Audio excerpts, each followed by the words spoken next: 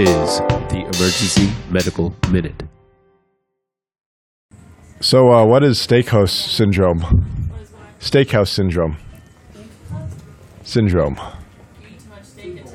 It's a food bolus. There we go. So it's an impacted esophageal food bolus, right? So people typically eat a piece of steak or a piece of pork or a big piece of chicken, and it gets stuck in their esophagus. Why does it happen? Don't chew it well, or strictures, exactly. So the fact that most people who get these have a stricture in their esophagus, either Slotsky's ring or an esophageal ring. Sometimes they have scarring from old chemotherapy or old trauma. And then oftentimes they have what's called esophagitis, the most common being eosinophilic esophagitis that kind of gets food stuck there. So I heard about a pretty cool new thing that I'm excited to try with the next one of these. So that's what the Medical Minute's going to be about. But typically, what do we give to try to get these patients to pass their food bolus? Yep. So there could be some type of effervescent product. We use Easy Gas here.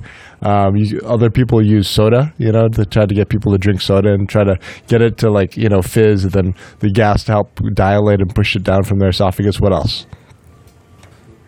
Glucagon, 1 milligram of glucagon. What's the big side effect of glucagon you should worry patients about?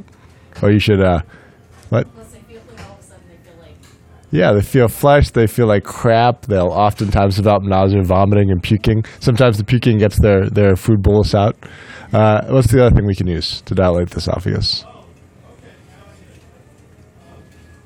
Same thing that sometimes patients come in with chest pain, we put this under their tongue. What is that? Nitro, yeah. So nitro is another effective, basically smooth muscle relaxant.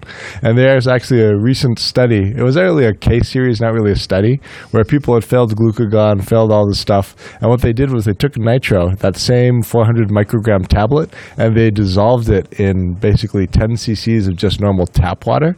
And then they had patients drink it instead of put it on their tongue. So the thought was that you get more localized esophageal relaxation and dilation. And at least in their small case series, it had nearly 100% effectiveness. Now, granted, that's only 3 patients, and N of 3 really isn't good, but it's kind of cool. That makes a lot of sense that you get that kind of dilating power right to where you're having the problem. So I'm excited to try that. Next time you have an esophageal food impaction, run up to your doc and say that there's this study and see if you try it, and let's see how that works. Complication of nitroglycerin, you should all know this one. Hypoblention, and then what else for the patients more clinically? Headache, yeah. And don't give it with Viagra. Yeah, don't give it with Viagra. Okay, cool. So esophageal food infection. Thank you. Emergency Medical Minute is and always will be about free medical education. Medicine's most prolific podcast is successful because of our supporters, donors, and of course, our listeners. Please like us on Facebook and follow us on Twitter. And if you support spreading free medical education, please donate at our website, emergencymedicalminute.com. As always, keep listening.